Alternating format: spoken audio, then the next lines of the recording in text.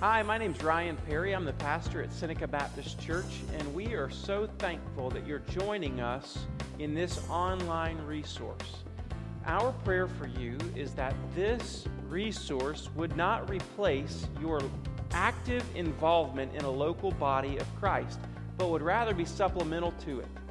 If you are interested in getting further connected to the ministry of Seneca Baptist Church or to giving financially, please visit our website, senecabaptist.org.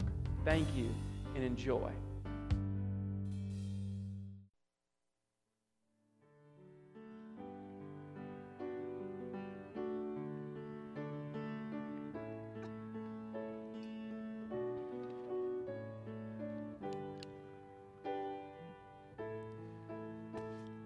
Grab your Bible, go to Ephesians chapter 4.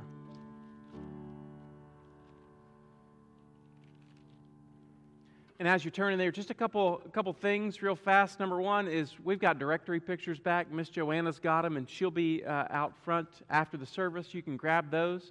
And I've had a few people contact me this week thinking that Miss Lynn in our front office is retiring. That's not true. There's another Lynn in this audience today who is retiring, and it's Lynn Wilson. Lynn, right there, she is retiring from a couple years of teaching in the public school system, and we are so thankful for you. And she's having a drop-in today at the church, and so just for clarification's sake, and next Sunday, the 21st, we'll have a drop-in also for Laura Owens, our children's director, who her last day will be on the 31st. And so we're making that transition and praying about what God has in store for us in the days ahead. So you don't want to miss coming and loving her in the days ahead. Now, last week we talked about the disciples' unity, okay? And we're right here in Ephesians chapter 4, and we talked about this idea that unity is about relationship. And it's about relationship first with God and then with men. And so as we looked at unity last week, we talked about how the fall undermined and affected all of our relationships, right? You thought you knew your spouse until you married them. And then when you married them, you found out things that you didn't know beforehand, and those things drove you crazy. And now you probably remember some of your first arguments. Some of you might not have made it off your honeymoon before you began that, but the fall undermined relationships and caused dysfunction and disunity in those relationships. It did it with Adam and Eve and God, and it did it with Adam and Eve. It did it with Cain and Abel, and the fall trickled down through history, and it reached us. And if you can imagine that, it reached us, and the fall affects us. Last week we mentioned this quote by Ray Stedman. Ray Stedman, it says, "There's no question that one of the most destructive forces in the church today is conflict between Christians. Divisions among brothers and sisters have destroyed churches, destroyed lives, and brought the gospel of Jesus Christ into disrepute." And we defined unity last week. We defined unity this way. Unity is a gift of God, which is the result of God bringing together people of differing ethnicities, backgrounds, and social classes into one family by faith in Christ. Just go back with me for a second. Go back to the original 12 disciples. Would you have liked to have been a witness to some of the campfire conversations with Jesus in the center of it when you've got fishermen, right? You've got tax collectors. You've got the zealot, Simon the zealot. And you've got these kind of interworkings happening in the original 12. Don't you think there were some fiery discussions? I think so. And so you've got these kinds of things in here. You've got all different backgrounds being melded into one family. Last week we talked about how there's unity, and our unity is based or grounded in three things. Number one is in salvation, in the work of Jesus Christ, the person and work of Jesus Christ on the cross and in His resurrection. Secondly, in the body, that we are all a part of the body of Christ. You have been gifted. I have been gifted. Each of us have been gifted differently, and we fit in the body. Unity is not uniformity, but it is unity in diversity. And in the body, we have unity. And third is in mission. In mission, that Jesus has given His church a singular mission. And the mission is to go and make disciples. Go and make disciples. And in mission, we have unity. Now, just think for a second. We sat together as a staff, and I've got this fellow on staff who is a football player. His name is Jackson. He might not look like it, but he's huge. And so Jackson said, "It's like this." And I said, "I'm stealing that for Sunday." He said, a football team has a lot of different players. But even though there's a lot of difference on the football team, there's a lot of unity on the football team. You've got different size people. You've got a center and you've got a safety. Are you with me? The center is not made to run fast. The safety is. Jackson was a center. He is not made to run fast, but don't get in his way, right? And so you got differences in size. You've got differences in strengths. You've got a lineman and a quarterback. And you don't want a quarterback to be built like a lineman. And you don't want a lineman to be built like a quarterback. Amen? You have different speeds. You've got the offensive line. They don't go anywhere quickly. And then you've got wide receivers and tight ends. And some of you guys are not football fans, and so I have lost you entirely. But here's my point. My point is, somehow, with all these different sizes, strengths, and speeds, they're all unified because they all have one mission. And that's to stop the defense and move the ball, or stop the offense and move the ball down and get it in the end zone, which we call a home run, right? For all you football players. And kick it in the goalpost thingies. They're all on the same team. They all have roles to play on the team, and they have a single common goal. And so today, we're going to look at what are the necessary ingredients of unity. Out of this text here, let's read together Ephesians chapter 4, verse 1. "I, therefore, a prisoner of the Lord, urge you to walk in a manner worthy of the calling to which you've been called." How? How? Verse 2 really describes the how. It says, "with all humility and gentleness." Humility and gentleness. So I'm going to mention 4 necessary ingredients today.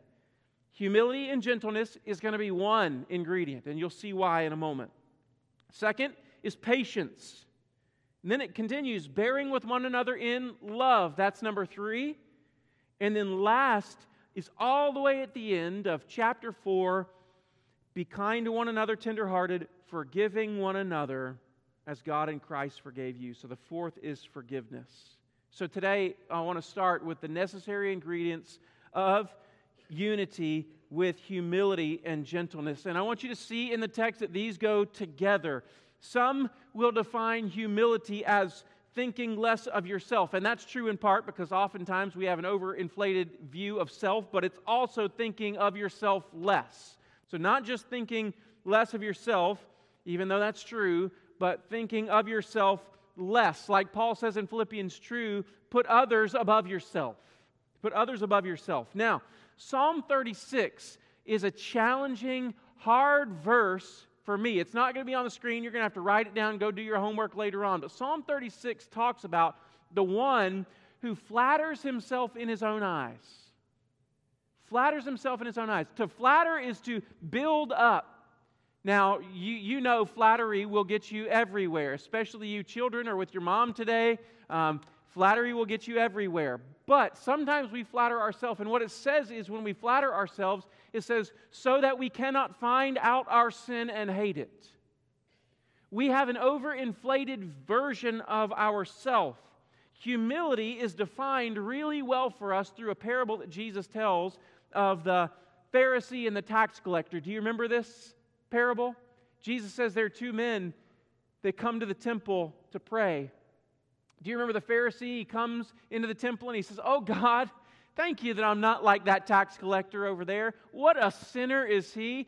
Man, I have done this. I have gone to church. I have paid my tithe.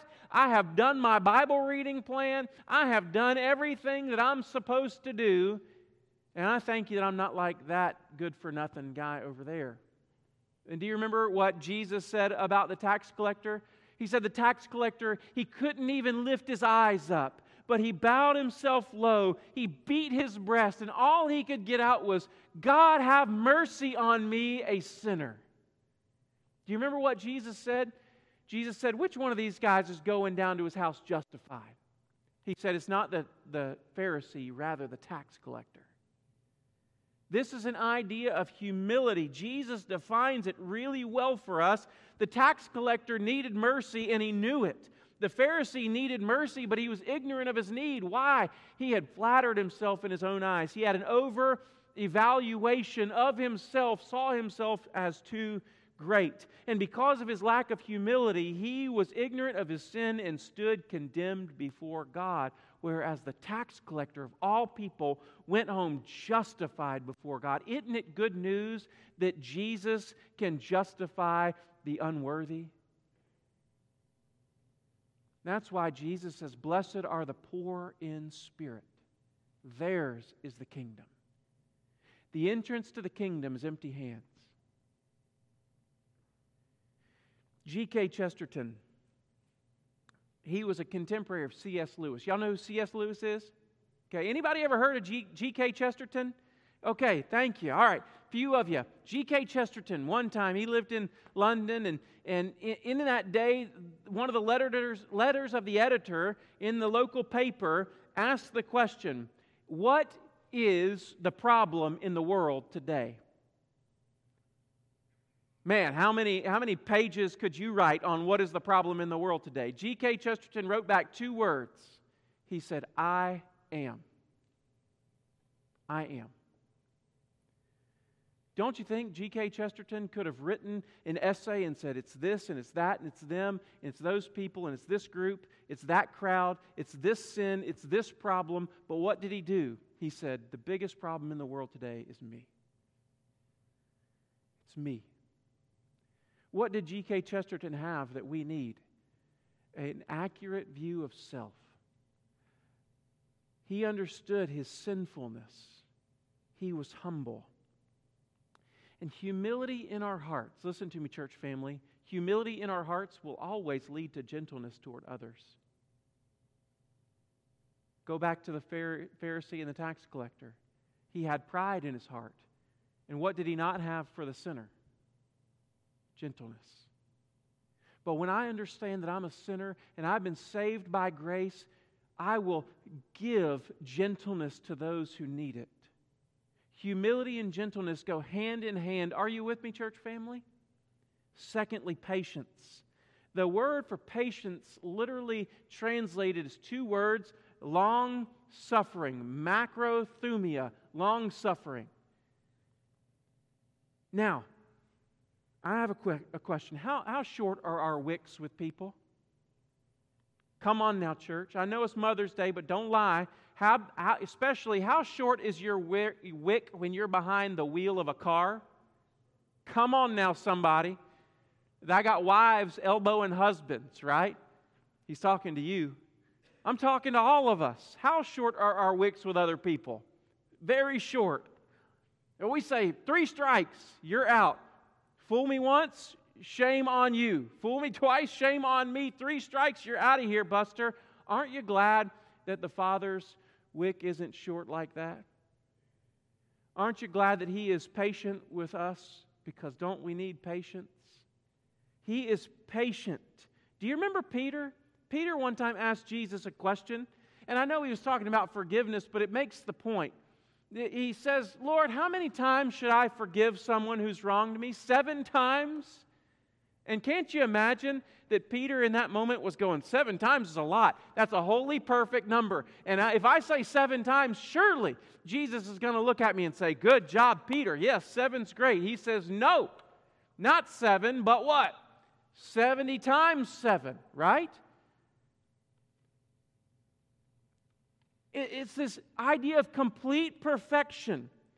Complete perfection. And that's God's grace. And God's patience toward us is a 70 times 7 kind of patience and grace. Isn't that good news? Aren't you glad that God doesn't say 3 strikes and you're out? Oh, you've lost your salvation now because you've committed 3 wrongdoings or 7 wrongdoings. Or even if we say 70 times 7, I sure have committed 490 sins in my life. He's not given an exact number. He's saying, I have perfect patience and grace and forgiveness toward those who come to me with humility. Hebrews 7:25 says this. It says, Jesus, consequently, He is able to save to the uttermost those who draw near to God through Him. Do you know why we need to be saved to the uttermost? Because we are sinful to the uttermost. Sinful to the uttermost.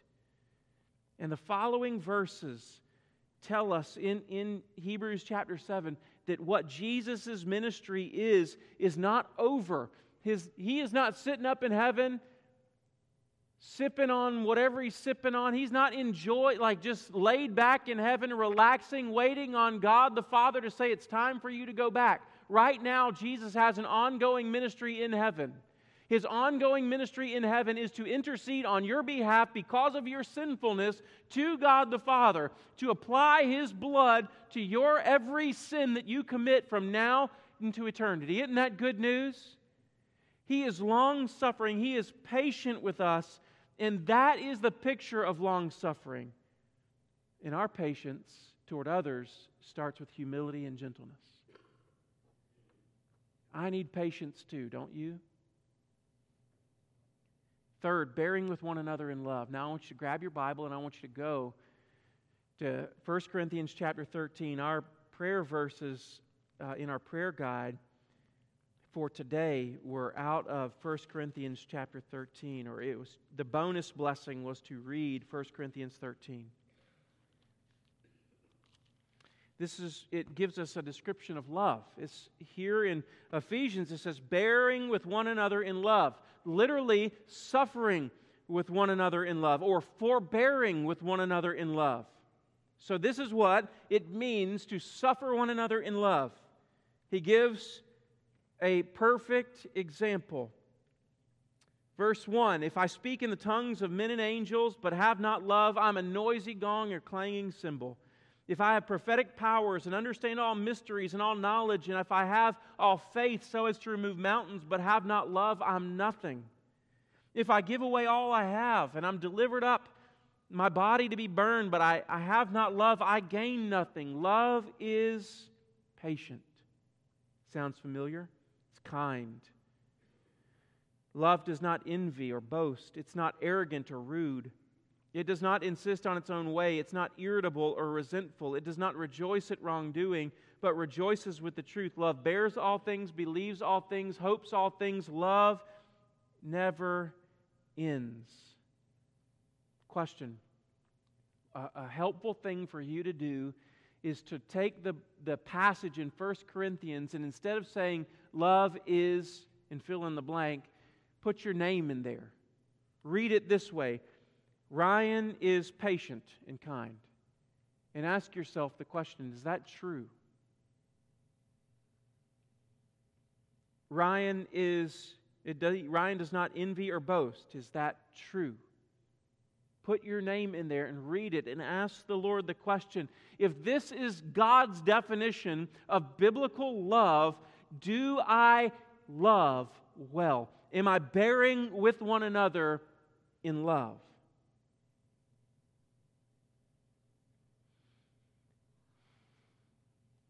I can't remember off the top of my head which New Testament author says it, but he says, love covers a multitude of sins.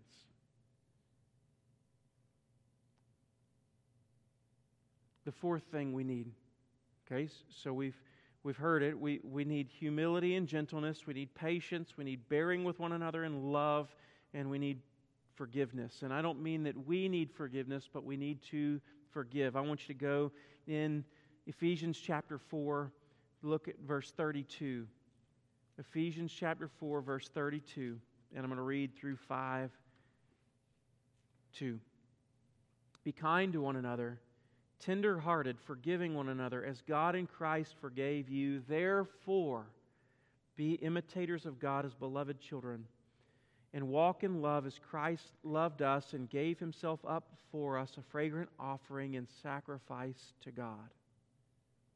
Forgiveness is a necessary ingredient in unity. Now, there are lots of relationships that are in this room today. Whether it's you have a relationship that's strained with a parent or a family member or a friend or your spouse or a church member with you, fellow church member, there are a lot of us in this room who might say, my relationships are strained.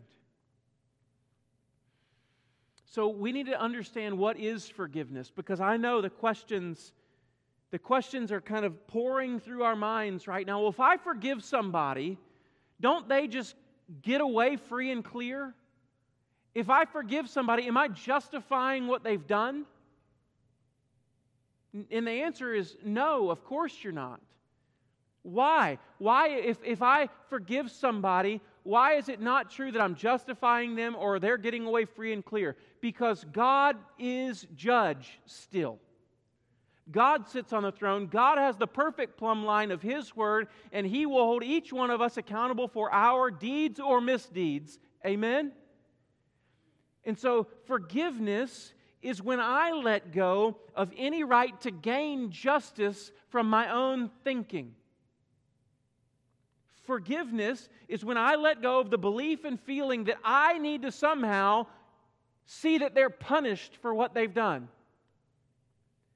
Forgiveness is when I let go of the throat of the one who wronged me. It's when I lay down my weapons. Now listen, look at me. There are some of you who the wrongs that have happened to you, I can't fathom. You have been hurt and betrayed. You have been abused.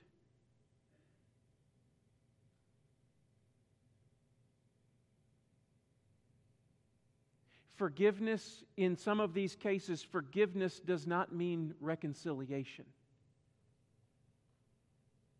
If you come to my house and you see my wallet on the counter and you steal all of the cash that I have in it, which is probably going to be about $3 on a given day, if you steal my wallet, if you take my money, and forgiveness does not mean that the next time you come over, I leave my wallet on the counter one more time. Forgiveness and reconciliation do not mean the same thing.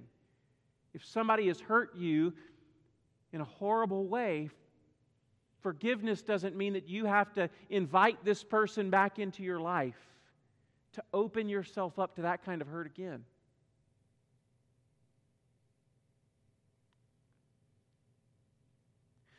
But it's when I realize that God is judge and jury, and I let God give out whatever consequence or reward that He sees fit based on His sovereign, omnipotent, omnipresent, omniscient character.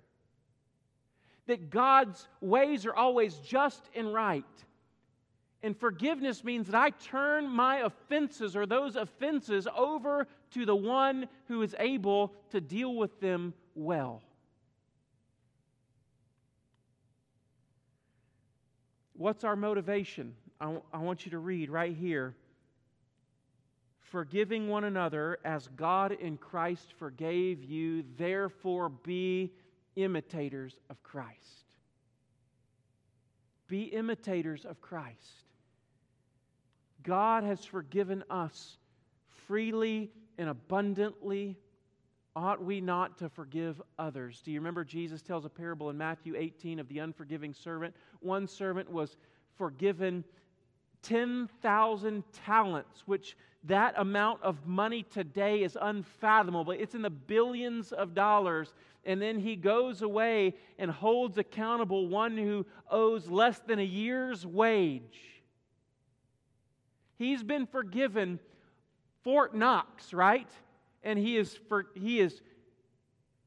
wants to hold accountable the one who stole the change off the penny jar at the local convenience store.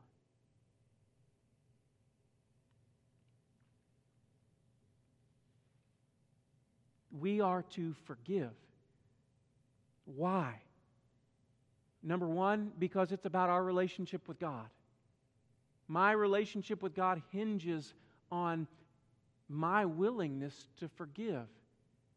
I want you to note something in the Lord's Prayer. It says, forgive us our debts or our trespasses as we forgive those who trespass against us. The as, do you see that? Remember that in the Lord's Prayer? Here's the question.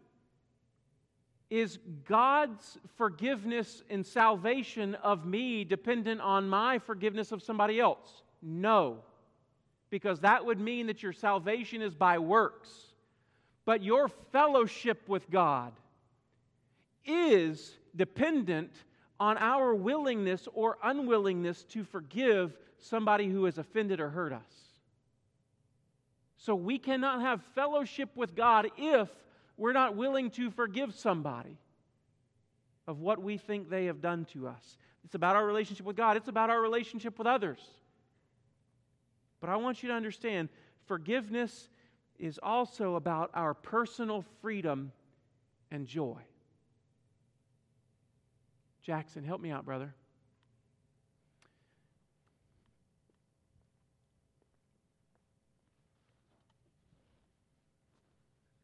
Try to make him in there. We all walk through life.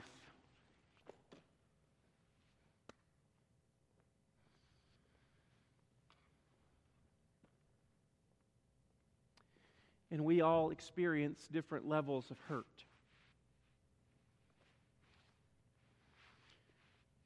And at the beginning of my life, I start out with kind of a fresh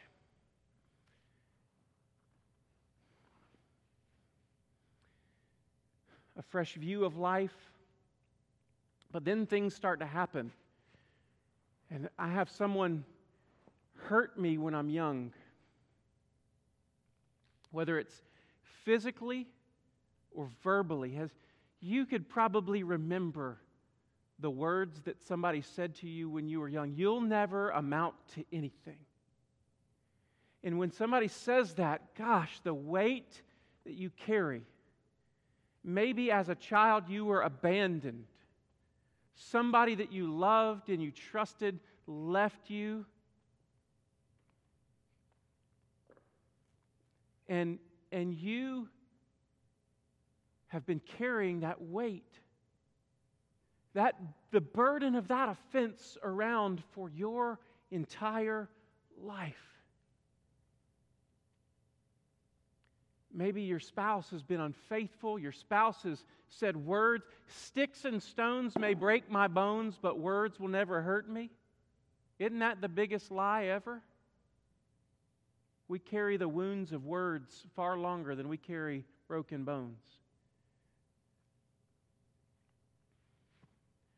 But you know, these burdens get heavy. And we try to walk around in this life. And when we're slandered, when we're accused, the weight that we carried, when people have hurt us, broken our trust, we carry this weight around with us wherever we go. And then have you ever felt this way? Lord, I'm tired. Why can't I experience joy? Why don't I have peace with you? Why can't I hear you? Are you gone from me? Have you left me? Why can't I worship you? I just want to come and worship. When I read, I don't hear you.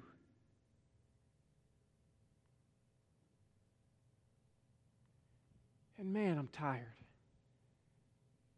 Because I've been walking around carrying the offenses of the past. And what we think is that forgiveness is about the other person, the one who's offended me. But what I want you to see this morning is that forgiveness is not for the offender only. It is for them. But forgiveness releases you from the burden of the offense that you're carrying around. Are you with me, church? And gosh, I'm tired. Are you tired? Unforgiveness does not only hurt the one who did the wrong, it actually hurts me too. It is poison to me. And you've heard me say it, that unforgiveness is like drinking poison and hoping that someone else dies. That's what we do when we carry around these weights of the offenses that people have, and we got a chip on our shoulder. Have you met that person? They got a chip and they just can't get rid of it. But forgiveness drains the poison of that offense from our veins. Forgiveness releases the weight that we're carrying around, the burden of the offense. It's freedom for our soul. It's necessary, not necessarily only for the person who's offended, not just for unity, but also for joy, for peace, for worship.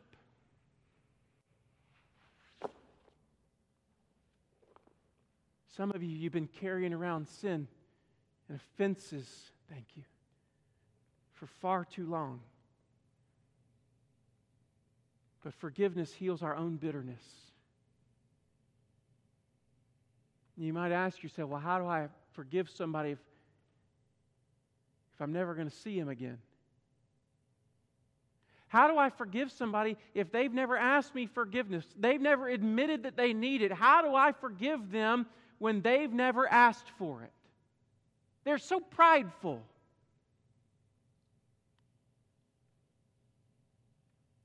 We forgive. What's the Scripture say? To imitate Christ. As God in Christ forgave you.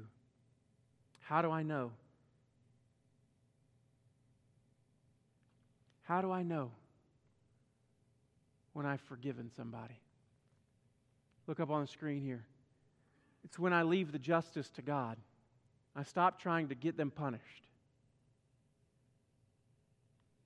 How do I know? It's when I stop allowing the past offense to affect today's relationship with God. So when the past stops affecting my today, that's when I know that I'm moving toward forgiveness. It's when I stop seeing that person's present actions through the eyes of their past failures. And it's when I can ask God from a clear heart, bless them. Bless them. Have you ever read the Psalms and you go, I don't know that I could ever pray the prayer like David did? Some of those imprecatory Psalms are like, God, kill them, root them out. And you go, whoa, I don't know about that. But when we can come, we might never have the guts to pray a prayer like that, but when we can come and say, God, I disapprove of what they did, but I'm just asking you to bless them. Now, question, church family, is forgiveness a one-time thing? Does that mean one day I stand up and I say, I forgive you, and then from that day on, forever, your heart is clean and pure, and that thought never comes back into your mind? No. Forgiveness is constant. It's a process. But it's funny how as the days grow, I think of the offense less and less and of Christ more and more. That I am able to bless those who hurt me. So you might be here wondering, what in the world is all this junk on the stage? Our platform looks like we're at the local mulch place. So what we have is we have rocks over here. And each one of these rocks might represent for you a burden. Maybe the burden is a broken relationship. Maybe the burden is a wayward child. Maybe the burden is somebody who's hurt you. Maybe the burden is that offense that you're carrying around. Maybe the burden is the wrong that you are struggling to forgive. Maybe the burden is something like that. And you're carrying it around. Today, God wants you to lay it down at His cross. Your shoulders are not meant to carry the burdens of life, but His are. What's the Word of God say? Cast all your anxieties upon Him. Come to me, you who are weary and heavy laden, and I'll give you rest. Today, these are representative. And so, these rocks are representative of whatever burden you're carrying. There is a cross here in the middle of the stage, and we want you to come. We're asking you, if you feel led of the Lord, to come, to grab your burden, to pray over it, to name it. Be clear, be specific. If the burden has a name, name it. And then take it and lay it. And leave it there. And you might need to spend some time today. I know this is Mother's Day. I'm sure you've got plans. But today I just want you to spend some time with the Lord. So there are rocks, and this is just a representation of the cross of Jesus Christ. And here are little pieces of paper. And I want, if you want to just take a moment on one of these pews and sit down and write down the sins maybe that you've committed, the people that you're struggling to forgive, the relationship, whatever it is, and you want to write it down before the Lord, what I'm going to ask is that you write it down and you put it in that water, and it's going to be a visual reminder of the power of the blood of Jesus, because what's going to happen to that paper is it's going to, and the writing on it, is it's going to dissolve. Psalm 103 says, as far as the east is from the west, so far does He remove our transgressions from us. Micah says that He takes our sin and He throws them into the depths of the sea. And in heaven there is no sea. Did you know that? There's no remembrance of sin in heaven. And so this is just a representation of what Christ has done. And then we have the Lord's Supper at 2 stations, and deacons will be stationed there at each table to serve you the Lord's Supper. And so if you need to come through this process, grab your rock, name it, pray, lay it down at the foot of the cross. If you need to write down those things that you're struggling to get rid of, you write them down, you put them in water, you stir them up, you let the Lord deal with them as He already has, and you ask Him to help you never to pick those burdens up again. And then today is a day where we celebrate the Lord's Supper. After being willing to move through the process in our hearts, maybe there's somebody here that you need to go to. You need to grab their hand and say, you know, I've been carrying a burden.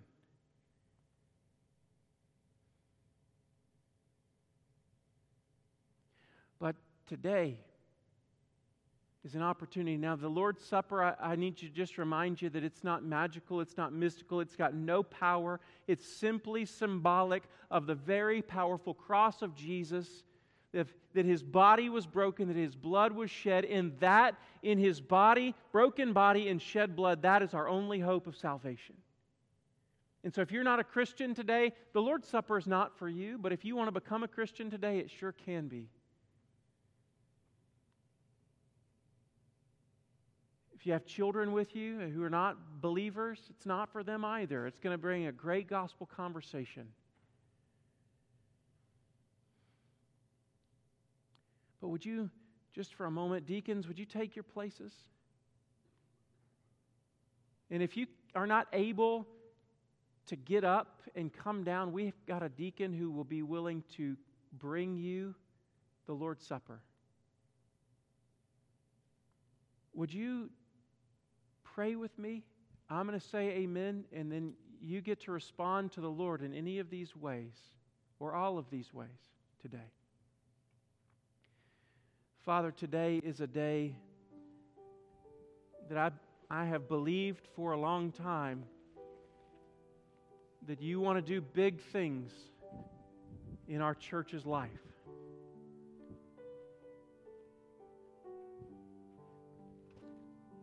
We have been carrying around burdens.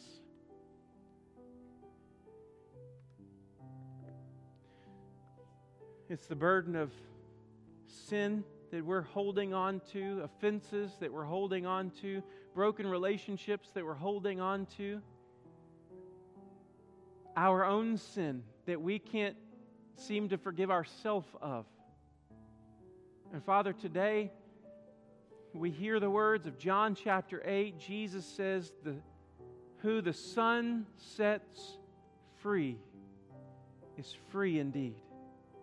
And Father, today we're asking that you would restore the joy of the Lord to us, the peace that passes understanding, unity that we need. And Father, that you would move in our hearts, move in our lives today, that we might walk with you in this joyful, abundant life once again. Help us. In Jesus' name, amen. I'm going to ask Pastor Ken and Pastor